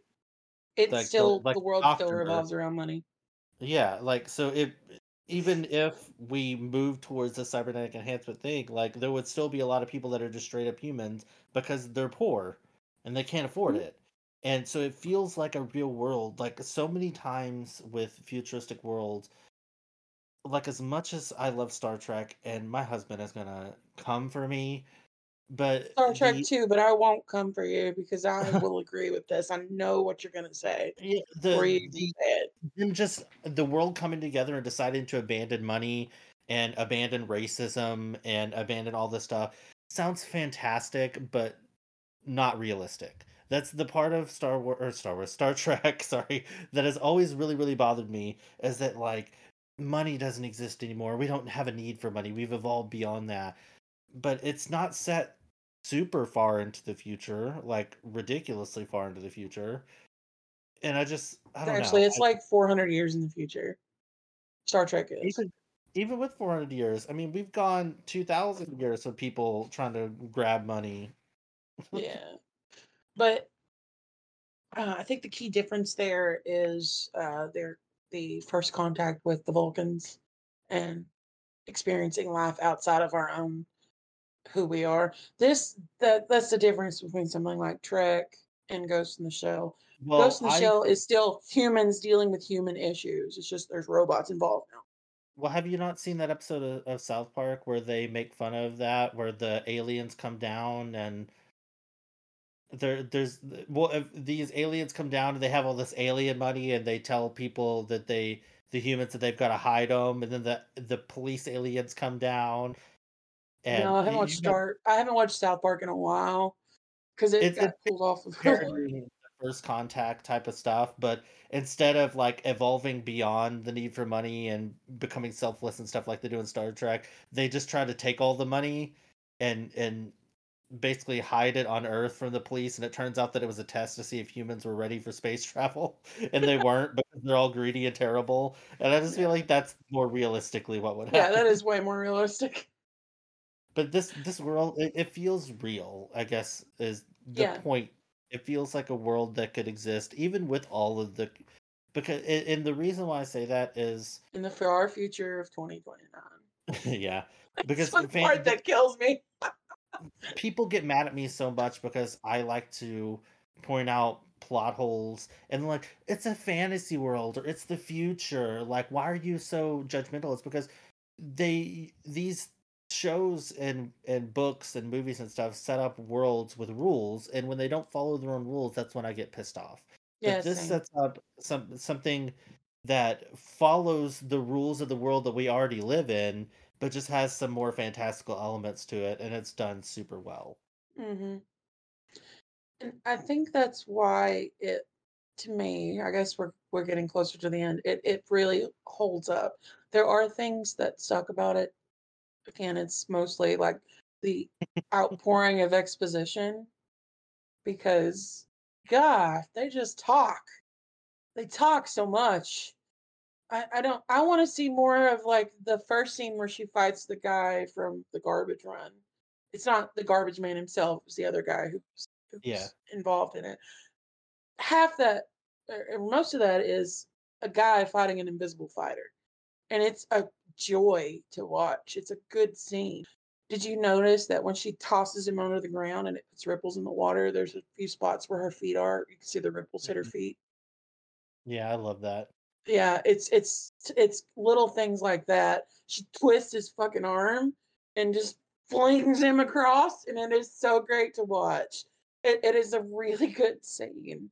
Um, there's several other scenes like that. The first scene where she does kill the guy that they were having the diplomatic issues with. Um, and she's just falling and she's got that thermoptic camouflage and she just puts her hand over her face to I guess pull the veil back across and just disappears. Mhm. Fucking beautiful to watch. Like Well, it's just a good scene. I don't mind the talking as much, the exposition and stuff. That doesn't You bother me as needed much. it. The only part that really bothered me that I thought was a detriment, and it's just because I'm not as much an appreciator of these kind of things, is there's two different points in the movie where they just have a music montage. Yeah. And the second one was the story was progressing while it was happening, but the first one is just her riding on this boat and like taking in the sights of the town. And yes, it's cool to see the city that she's traveling through, but it was an extended like 2.5, 3 minute scene where nothing happens and there's this atonal like wailing type of music in the background it's present through a lot of the soundtrack to this, but it just seems so something else could have been there. Something else could have happened there. Yeah. That's the only part that I didn't like. The It second it one, slowed it slowed everything down a little bit. it really did. I that was my one complaint. I have a note that just says the horrible montages. But the second one again, the story was moving forward during the montage. There just wasn't any talking, so I guess that one's not as egregious. Like things were still happening.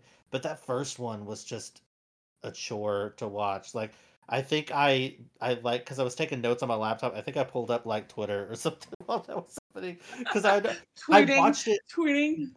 because the first time I watched it, I was watching it so intently because I wasn't sure if something was going to happen. But the second I watched it, I was like, "This literally nothing happens here. She's just on a boat going through the canal for like 3 minutes. I have enough Mhm. time to check Twitter for updates Yeah, that was when her and Bateau were coming back from swimming, from wasn't it? swimming." Yeah. Um, And there's a part where she sees somebody in a cafe that looks just like her, and I get that that's like ties into the whole like somebody else has the same body type as her, mhm, and so is she really a unique person or not? And I mhm. understand why that's there, but that could have been done in a way that was more entertaining. I didn't even notice that. Yeah, she as they're going by, she looks and there's a woman in the cafe that looks exactly like her, I've and it's seen either this so many times and I never noticed that. wow, Mhm. yeah, so it's either supposed to be her like It's probably like like her face is, mass produced yeah, because I her was gonna body say is specific from the same place that the puppet master's body was created out of. Because I was Bato talks about that. I was gonna say it was either like she saw somebody else with the same face as her, or she was imagining her living a normal life instead of being in the military. It was one of the That could two, be it as well. It could be but that as well.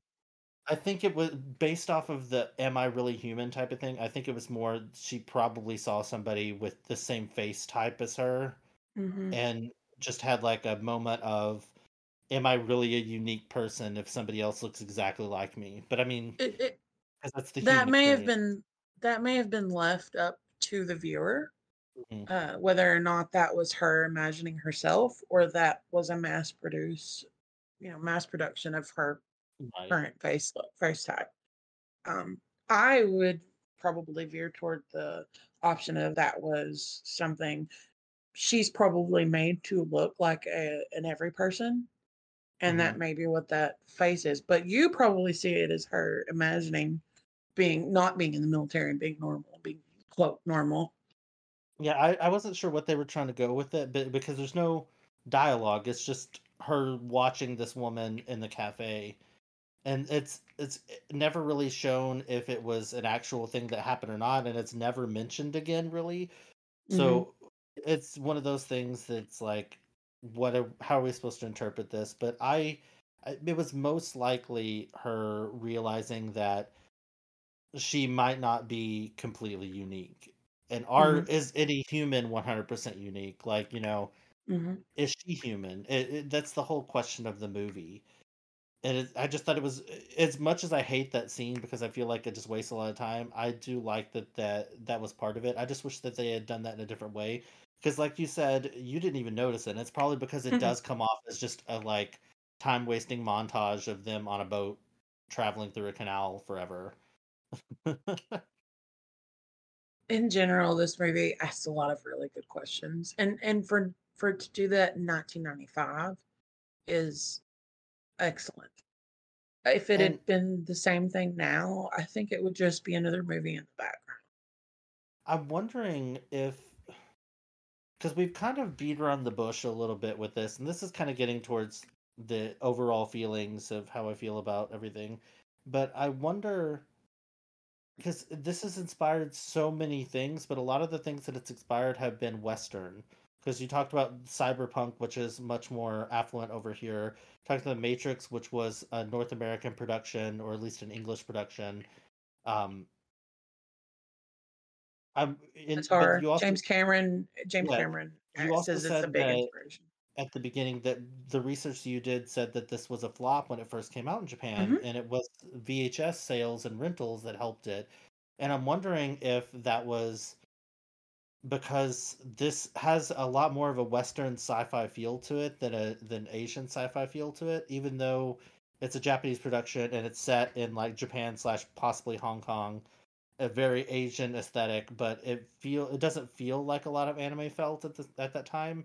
And there was a really similar occurrence with the show Big O, which Oh yeah, is I've seen Big O. um yeah, for anybody that hasn't, it's a mid 2000s mecha anime that's heavily inspired by Batman, and it Oh, has a I didn't very even know that.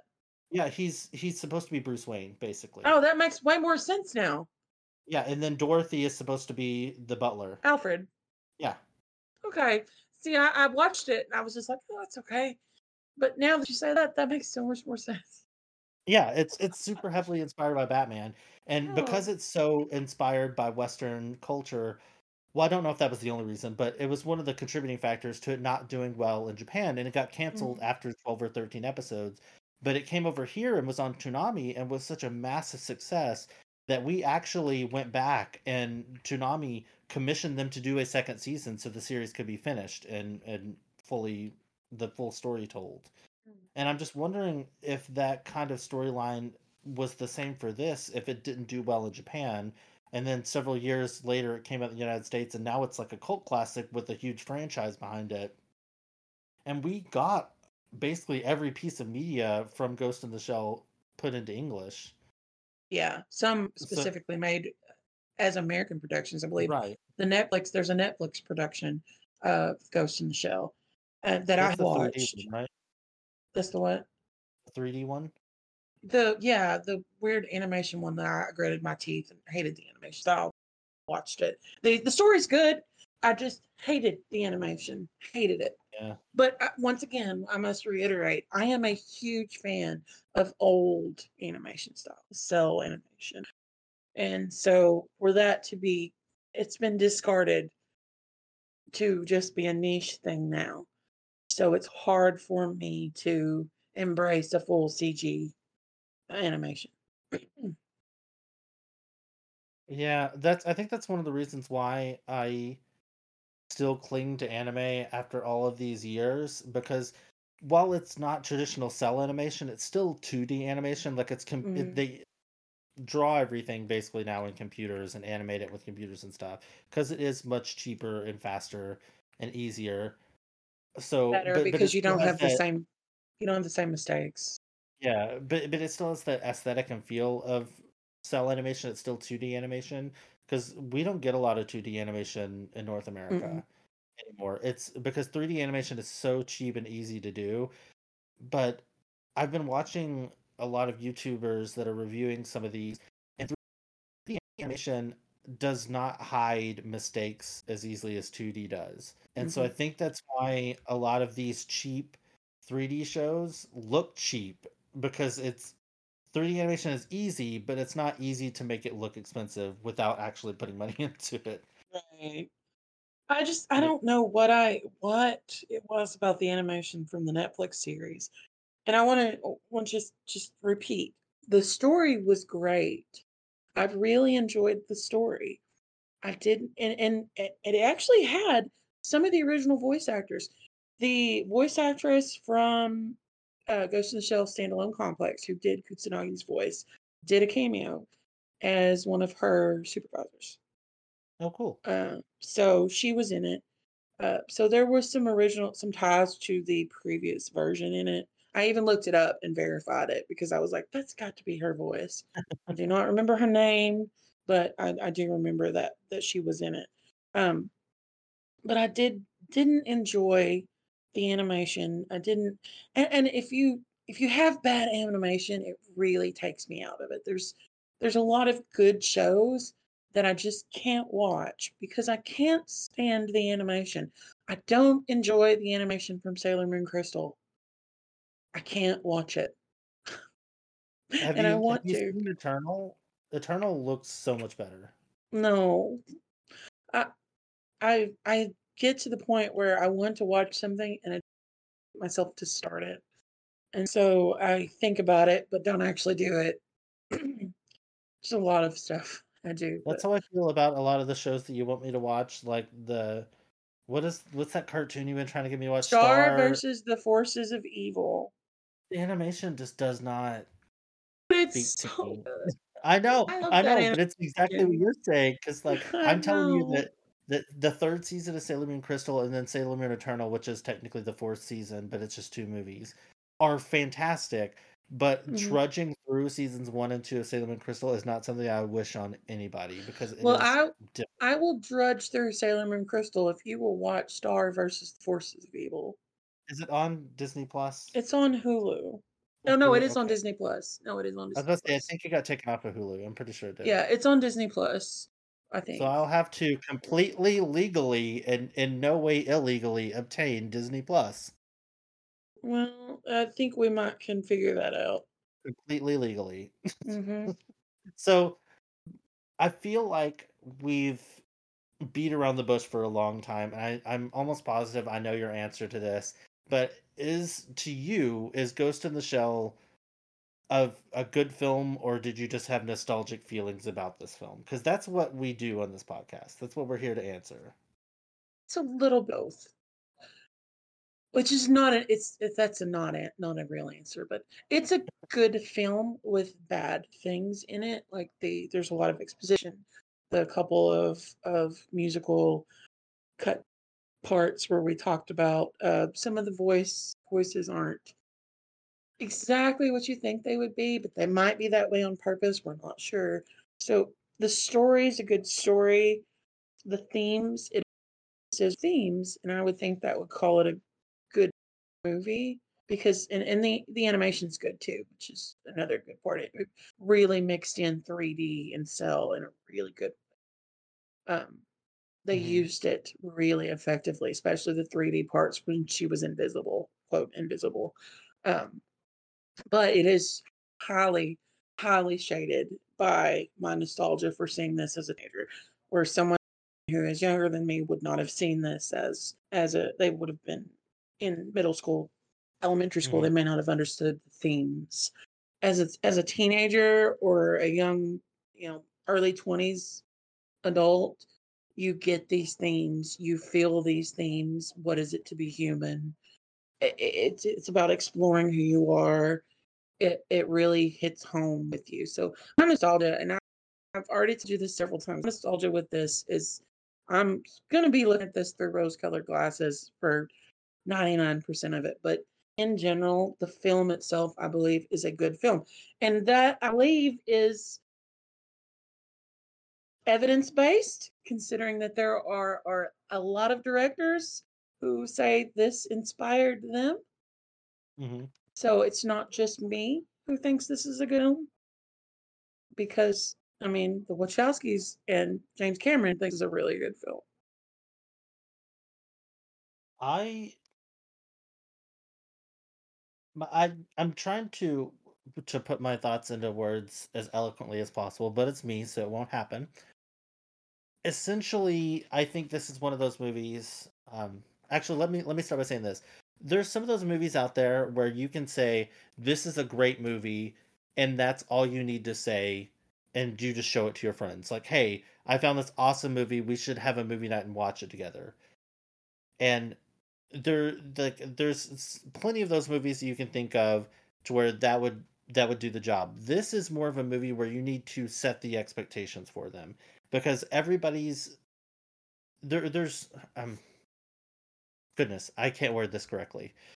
There's movies out there kind of like blockbustery type movies where there's pieces for literally any audience. And so you can go in it with any kind of mindset and find things in it to like. This is a movie where you need to be prepped that this is while it has action segments to it, is a very psychological movie. So if you're not in that headspace or if that isn't something that you find interesting, it's going to come off as really boring because there's a lot of exposition, like we said. There's a lot of talking, there's a lot of philosophical questions being asked, a lot of philosophical motifs in general, even if they're not asking questions. it requires a little bit more explanation before you plop somebody down in front of the television to watch this. Which is Yeah. why I really enjoyed it now, but I had that expectation set for me. You had kind of talked to me a little bit about it, and of course, it's just been in the anime mythos for, Ever. decades. Mm. Yeah, so I tangentially knew that this was like a very cerebral type of movie. So I went into it expecting that, and because I was in that headspace and I knew what to expect, I had a phenomenal time. Had you just said this is an old 80s action anime, because technically that's not wrong, or sorry, 90s, No. an old 90s action anime, that's technically not a wrong description of it. It's just lacking a few things. I probably would have Yeah. been much more disappointed.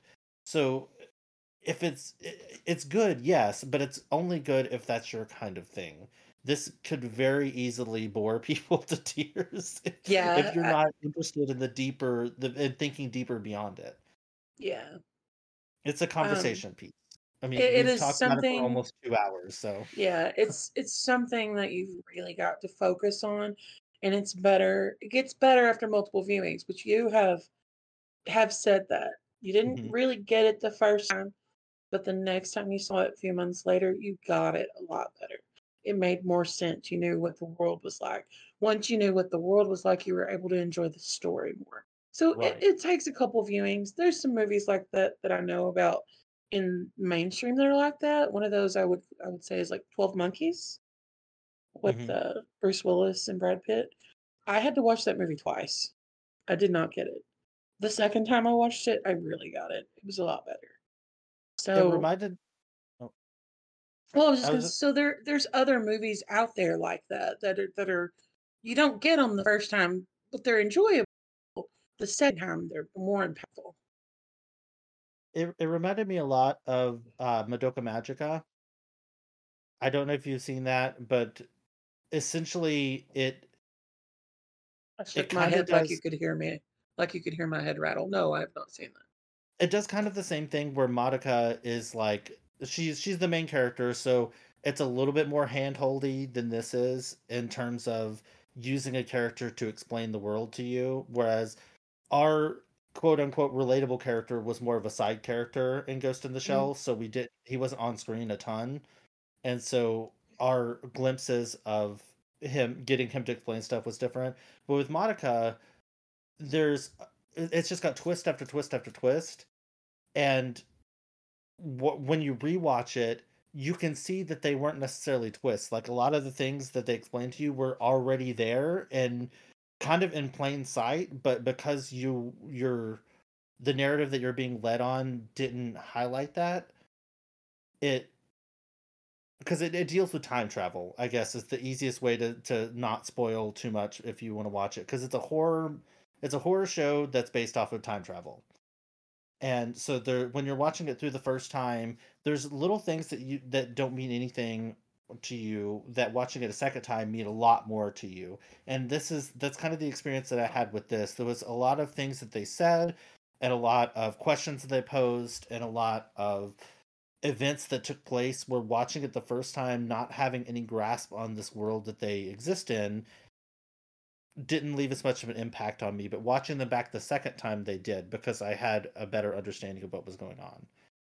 And I guess that's my roundabout way of saying that there's some media that's specifically made for you to watch it more than once, and there's other media that's meant for you to watch it one time and then the impact is gone. mhm. Like M. Night Shyamalan movies. Oh God, yeah. I as much as I loved the movie Old, I don't think I can watch it again because Look, it's the twist is over. I liked which one is it? The Village. I Village was okay. Signs was really good to me. The scene where the alien walks in the news video still freaks me out to this day. Um, which one is it? The Sixth Sense? It's, Yeah, I See Dead no, People. yeah, that one is still a really good movie. Mm. Okay, I think It that was when he just shot most of his load and he was done. but it's they're movies that aren't necessarily meant to be watched more than once. But this movie is definitely meant to be watched multiple times because Mm. there's because the way that they've There's lots written of it, layers. yeah, the way that they wrote it, is that you were supposed to be an expert on it from day one. From like minute one of watching it, you're supposed to know everything that's going on in this world. And they only need to catch you up on things that happened yesterday, not things that happened 20 years ago when they developed this technology or whatever. Like Yeah, everybody knows about that crap. Why explain that? Because there's I not a don't lot of handholding. know. But after you watch the movie and you start to infer things, then you go back and watch it the second time, and things that they said early on fit into the context of things that happened at the end of the movie, and everything makes sense. So it's definitely worth the rewatch. But like, it's just as my general warning, if you don't like cerebral stuff, if you don't like high concept, like philosophical, if you don't like thinking too much, this is a very much a thinking movie. I have times when I just want to watch something stupid and mindless, and I'll throw on, whatever TV show I'm into at the time, like King of the Hill, Family Guy, Futurama, just to have something in the background. But this is something that needs to be actively watched and actively paid attention to more than once. So Yeah, this is not for the faint of heart. You should, if you want to watch this movie, you should sit down and watch it. it makes me want to watch Scanners again. I haven't seen that movie in a long time. Oh, that's an interesting movie. But yeah, so that's basically it for Ghost in the Shell. Again, we didn't really want to walk through every story beat because it's number one, that'd be really hard to do just because of how like ethereal some of these points are. But we did our best, Well, this but movie's complicated. There's a very. lot to it. And once again, I will reiterate that if you watch this and enjoy this movie, get into Standalone Complex. It is an excellent series. It was out on Cartoon Network. It was part of Toonami. If you missed the Toonami wave, I am so sorry because the Toonami wave was amazing. Even though I don't like Dragon Ball Z, everything that came on there was really great. Um,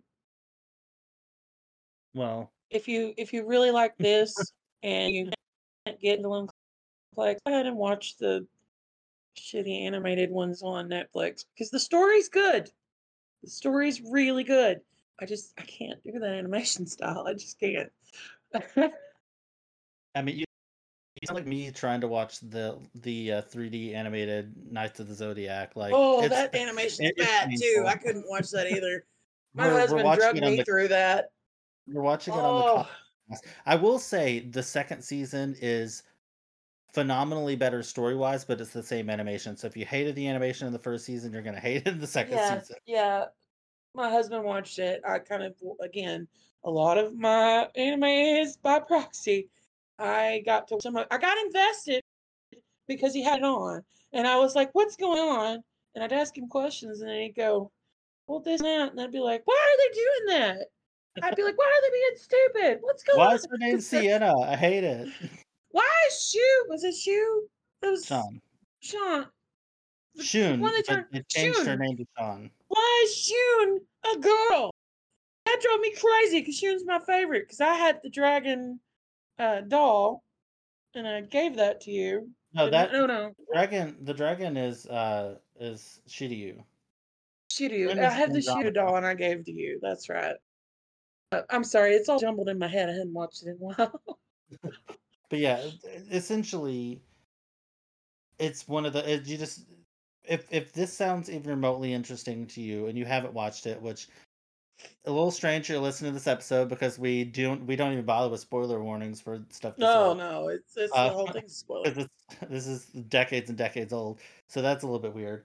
But if you're listening to this and you haven't seen it, there's so much to this franchise. There's a lot more that I plan on watching because of how much I actually surprisingly enjoyed this. Not to say that I thought I wasn't going to like it, but usually the more like think pieces trying to make you question stuff where you have to sit there and discuss it for 30 minutes with your friends after you get out of the theater, those are not the movies that I that my little brain watches often. So I was pleasantly surprised by how much I like this, to be honest with you. Sitting here steepling my fingers together, going, excellent.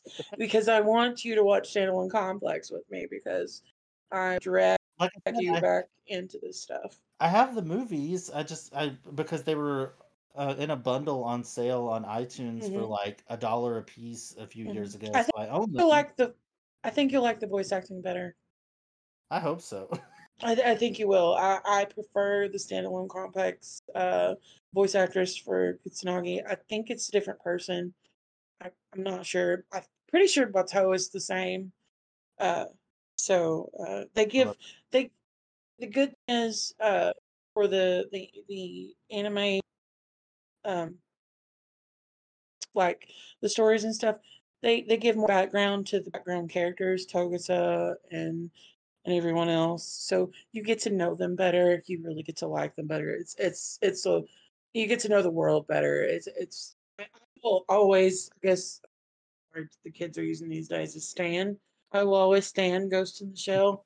Uh, I will fight anybody who thinks it's bad because I think this is like on your Sailor Moon Kamen Rider level as far as how much you I would go at somebody for it. Sailor Moon, yes. Kamen Rider, no. Kamen Rider, I can objectively see that it is garbage, but I love it. But Sailor Moon is objectively good, and I will fight people over that. Come and fight me. and if Like, people, especially when they call it a girl show, it's like, but I knew more boys as a kid that liked Sailor Moon than I knew girls. well, But I I digress.